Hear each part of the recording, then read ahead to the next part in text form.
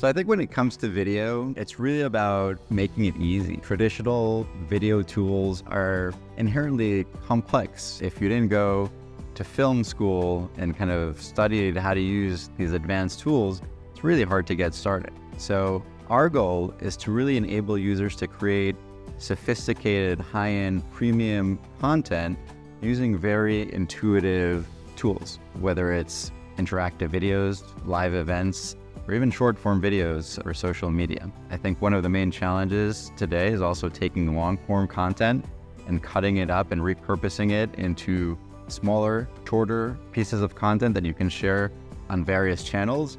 Hi, I'm Zohar Dayan. I'm the SVP of Product at Vimeo, and you can catch me at the Marketer of the Month podcast.